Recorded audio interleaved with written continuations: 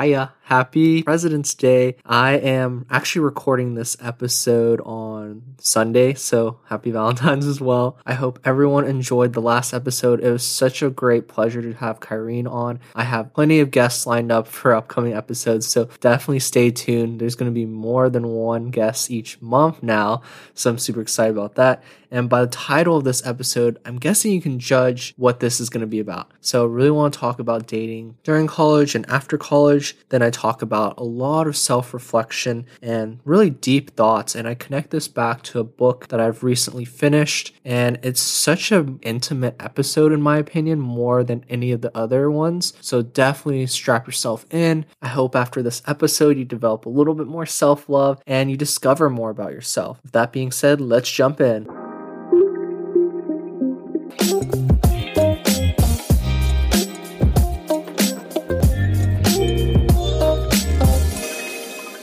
What's up, guys? It is February 14th, so happy Valentine's and obviously happy Chinese and Lunar New Year. It was this past Friday. I hope everyone got to celebrate with family. If not, at least know that I was at home in Austin and I didn't really spend any time with family. Did order some Chinese food, so that rocked. But yeah, not the most eventful weekend. Hopefully that will change. And if not, that's okay because we are in a pandemic. So just jumping into episode 4, we are talking about all things self-love and self-discovery. And just in time for your Valentine's/Galentine's, I'm fortunately single, so I have been spending a uneventful weekend, like I said. And in this first topic, I really want to talk about dating differences in college versus after college, sort of the things I've noticed about myself that are different, especially in terms of expectations and deal breakers, and especially the dating scene when you're not in a college environment, I think is super different and people don't really talk about. It's a very gray area in my opinion. So first off, I did go to college in Austin at UT Austin. And there's a large population of students there, around 40,000 undergraduates, I believe, and 10,000 graduate students. So you can imagine it's a big campus. You're seeing a lot of different people every day. And it's difficult to get by, especially without your own sort of inner circle. The classrooms are big. And anyways, I could go on and on. Loved it there.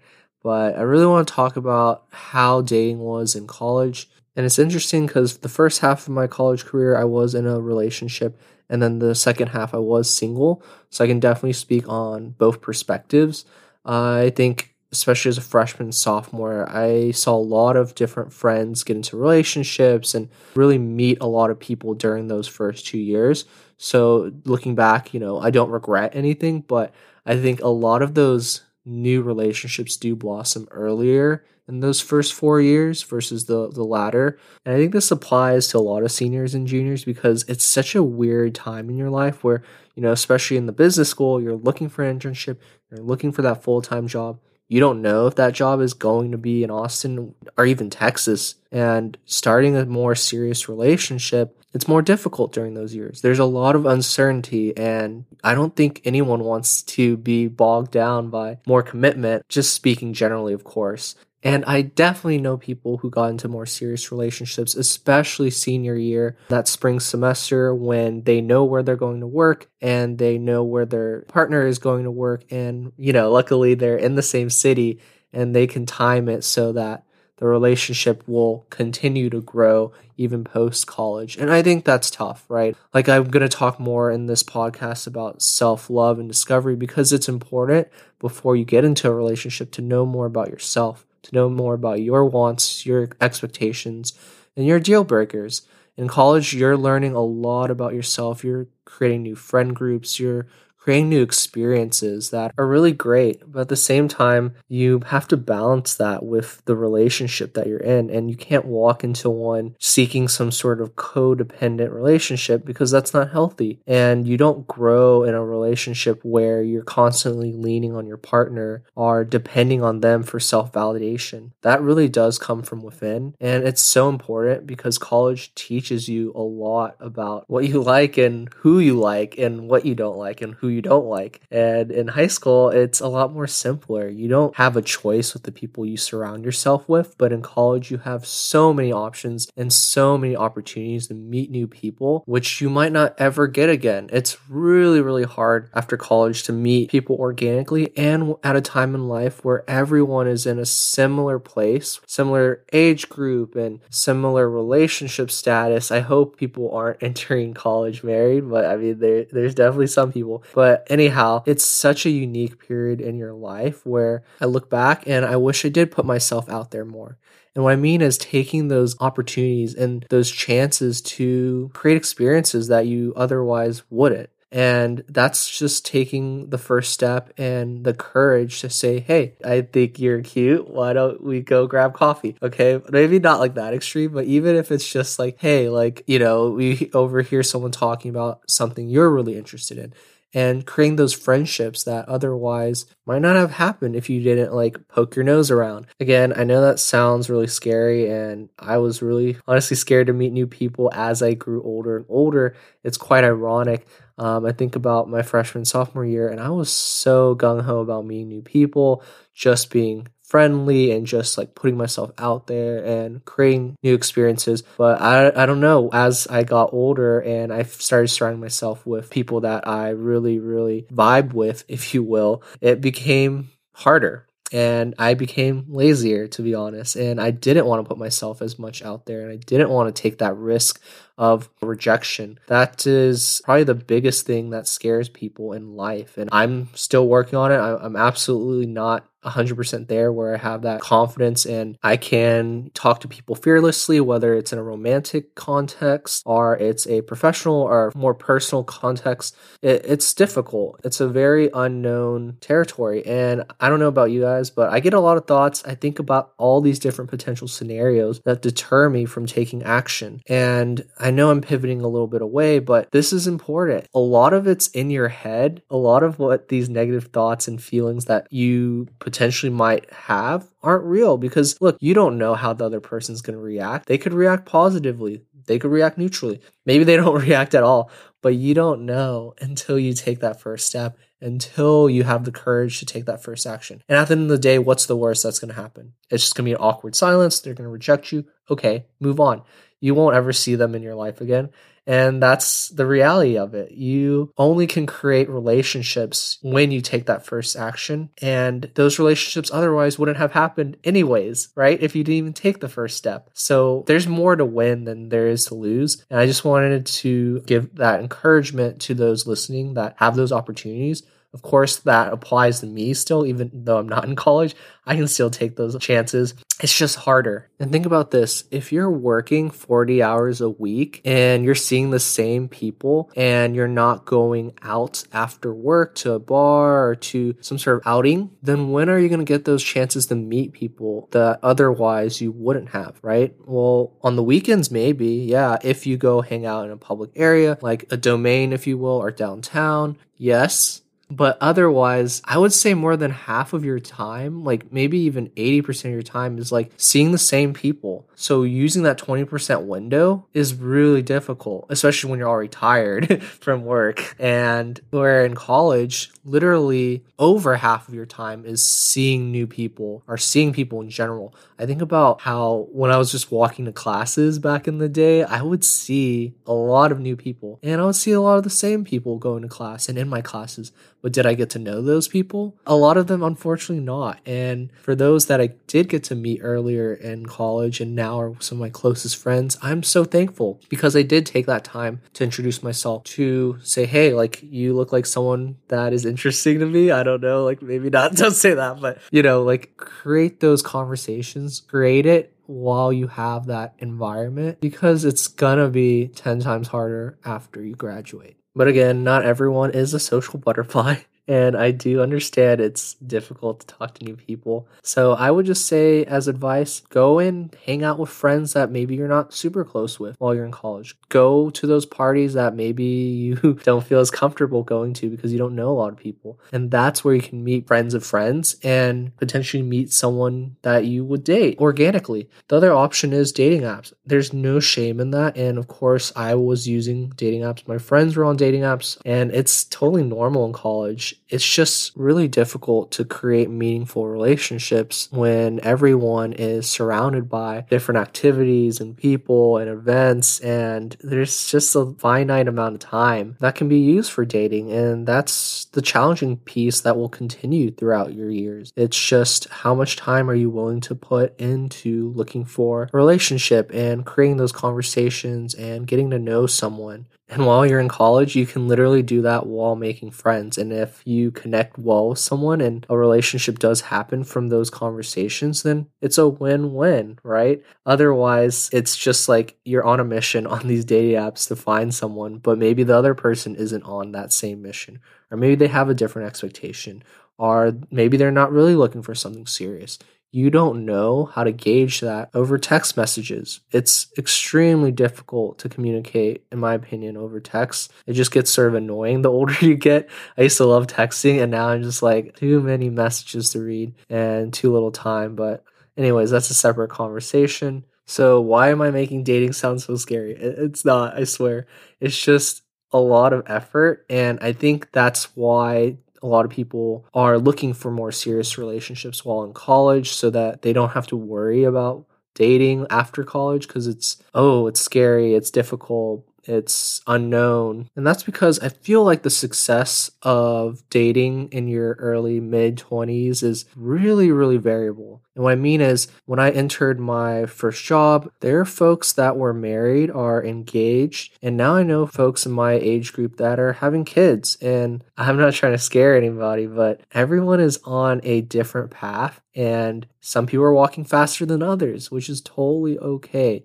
Whatever is your speed, take your time and don't worry about what other people are doing. Like I mentioned earlier, there's this huge expectation, I feel like, when you're in a more conservative family, I guess, to get married, have kids earlier. But if you're not in that environment, then I wouldn't stress out about it. So what's it like to date after college? It's very boring, especially with COVID. I think it's even more difficult to meet people in person and organically, but it's just a lot more effort where you're in this weird stage where not everyone is actively looking for a serious relationship or wanting to focus on that personal aspect of their life. And they might be balancing their careers, family, and many other buckets of their life. And you can't control that if they're not ready to commit and they don't have that bandwidth and that time commitment. You just can't expect that. And obviously some people extremely enjoy this freedom, and this is such a great period in your life where you're making money, you're independent from your family, your parents, and you can do whatever the heck you want to do. And that's super cool. And you don't want to be tied down. You want to travel, you want to go, XYZ. That is totally cool.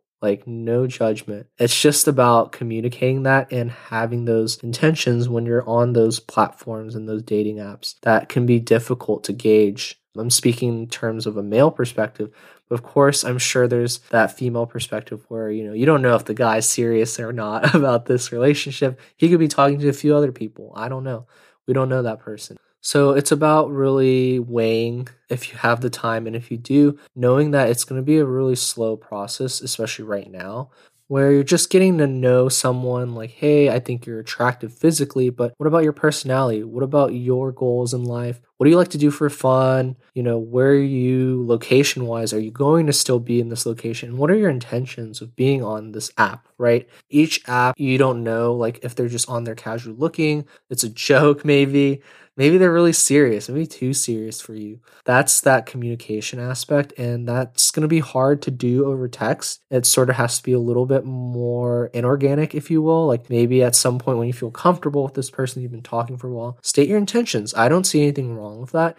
it clears a lot of uncertainty and it saves a lot of time. Like, I don't want to waste your time, and obviously I hope you don't want to waste my time. So why not be a little bit more upfront with what your intentions are and what you expect out of this conversation? And lastly, of course, you can find those opportunities to connect with folks at your work. It is a little bit awkward. So while I was in the office for 6 months, I wasn't looking to start a relationship, especially at work. And I believe some people do find that successful. To each their own. I don't bank on that happening ever, but I think that is a possibility if you do meet the right one and they're not on your direct team. I don't see the issue there, but that's pretty much it, at least on this first topic, just because since the pandemic, really dating isn't a priority of mine, and it's probably for the best because it's just not safe to meet new people right now and to really put yourself out there. And it's actually a really perfect time to get to know yourself better while you're isolated, or maybe you're with a close friend or family member. This is a time to reflect, and this is a time to get to know you.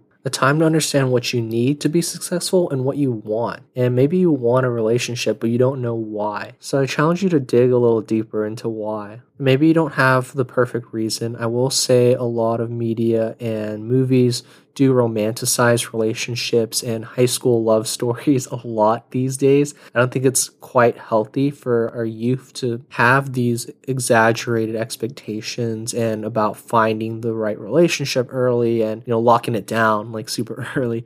I think it's super contrived. And that's because a lot of our relationships earlier in our life don't necessarily work out. And the only fingers you should be pointing are at yourself. Because at the end of the day, it's not you, it's me, if you remember that quote. And that is really important because when you're really young, you don't know much about yourself. You don't know what you really want or necessarily need in life to be successful, and relationships don't help necessarily, especially when you don't know what you want in the relationship and you start to be dependent on your partner to fill those gaps in yourself when really you should be doing that. And that's extremely toxic, and a lot of the times maybe people don't realize they are in those kind of toxic relationships. And I will rebuttal by saying that relationships can be really healthy for you, especially a really great developmental opportunity, and especially if your partner and you are willing to work through those gaps and those issues.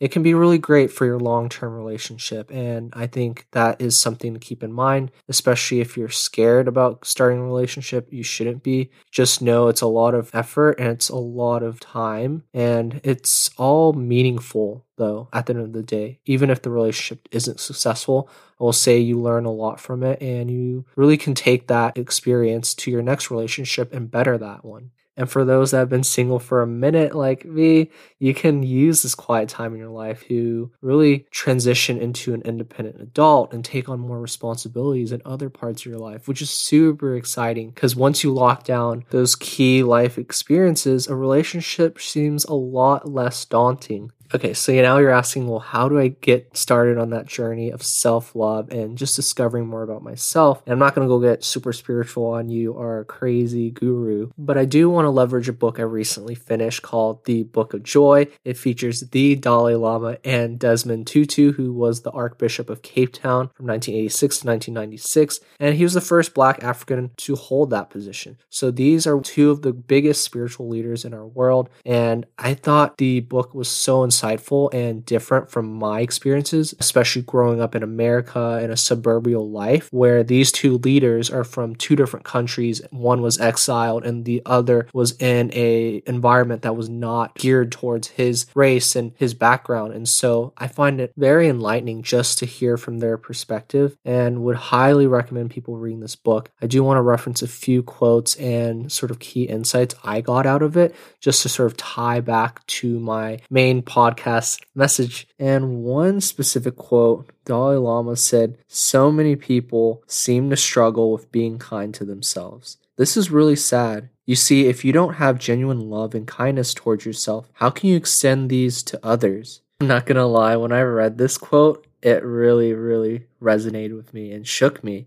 to my core, because a lot of the times when I was growing up, and what you know from your interactions is how to be kind to others and how to treat others like you would treat yourself. But what if you don't treat yourself right? What if you have low self-esteem and you truly don't think very highly of yourself? How does that affect your interactions with others? It definitely rubs off, and people can definitely sense that. It's not healthy. It's an extremely underwhelming topic, mental health in general, and it's just another reminder during this Galentine's that you do have to look out for yourself first, above all. But at the same time, the Dalai Lama also says, now we should also realize that the recognition of our own limitations and weaknesses can be very positive. This can be wisdom. If you realize that you are inadequate in some way, then you develop effort. If you think everything is fine and I'm okay just as I am, then you will not try to develop further. And this is literally just half a page. There's like 300 plus pages in this book, and I kid you not, like every other page hit home for me. I don't know what it is being, isolated and having way too much time to think and to reflect, but this book really hit on a lot of more spiritual and deeper thoughts that I usually don't think about, especially when a lot of our days we're working on autopilot. We go through the same motions and we do the same things without realizing it, and we don't develop ourselves further. So when I read this latter part of the page, it really resonated, and I cannot stress enough that if you don't think about your weaknesses, if you don't think about your areas that you need to develop, then it's almost like they weren't even there to begin with. And yes, you can get by through life like that. Of course you can.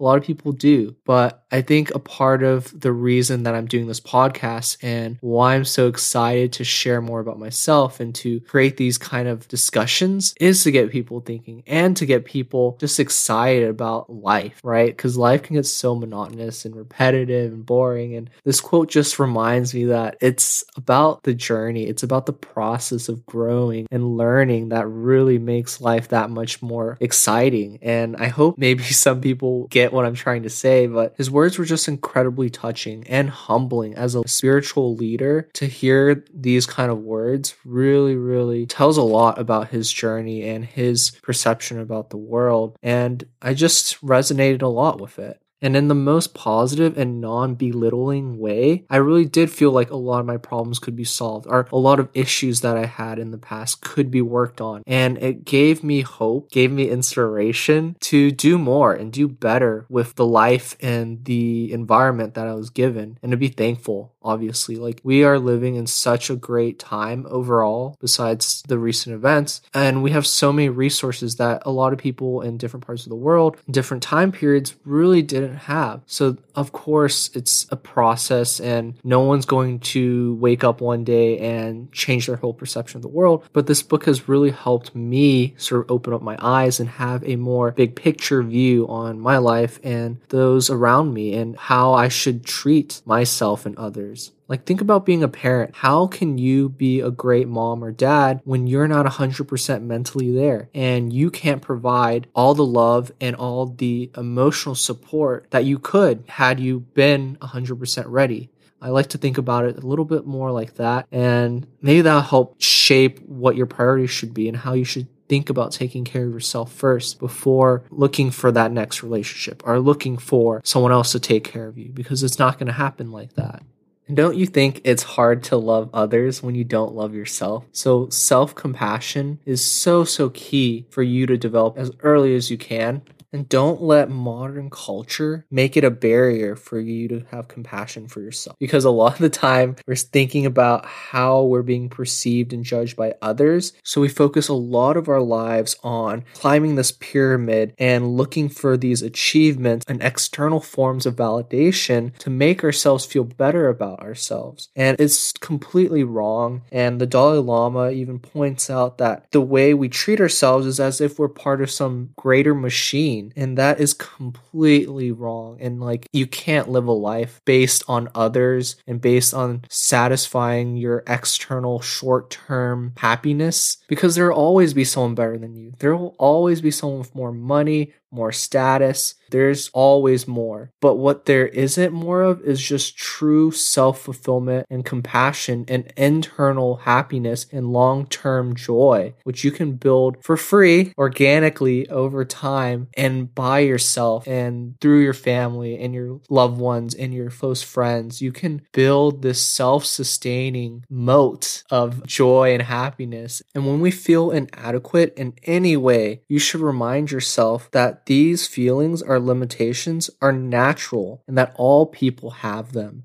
And when you're feeling down, instead of rejecting or judging yourself and feeling humiliated because of your weakness, try to understand where this feeling is coming from and come at it with a openness and acceptance that you would hope your closest friends and family members would give to you. Give that to yourself and don't be so hard on yourself. There's so many people that really do care and cherish you. So why can't you also do that for yourself? So ultimately, I bubbled down everything from this book into 5 takeaways. And first of all, I mentioned this already, but try to accept your insecurities and flaws. And more than that, embrace them and welcome them, because those are all characteristics and traits of you. And that's what makes you unique and special. Secondly, if you can identify those areas of yourself that you're not happy with, try going and attacking at them, improving on those areas and getting better. And don't treat it like it's an end game. It's not. There's always room for improvement. Third, find a mentor or someone that you can look to, and don't look at your life as a black and white film where you can't change. You obviously can. Just set the right goals that are achievable, and remember, you have more control of your life than you think. Fourth,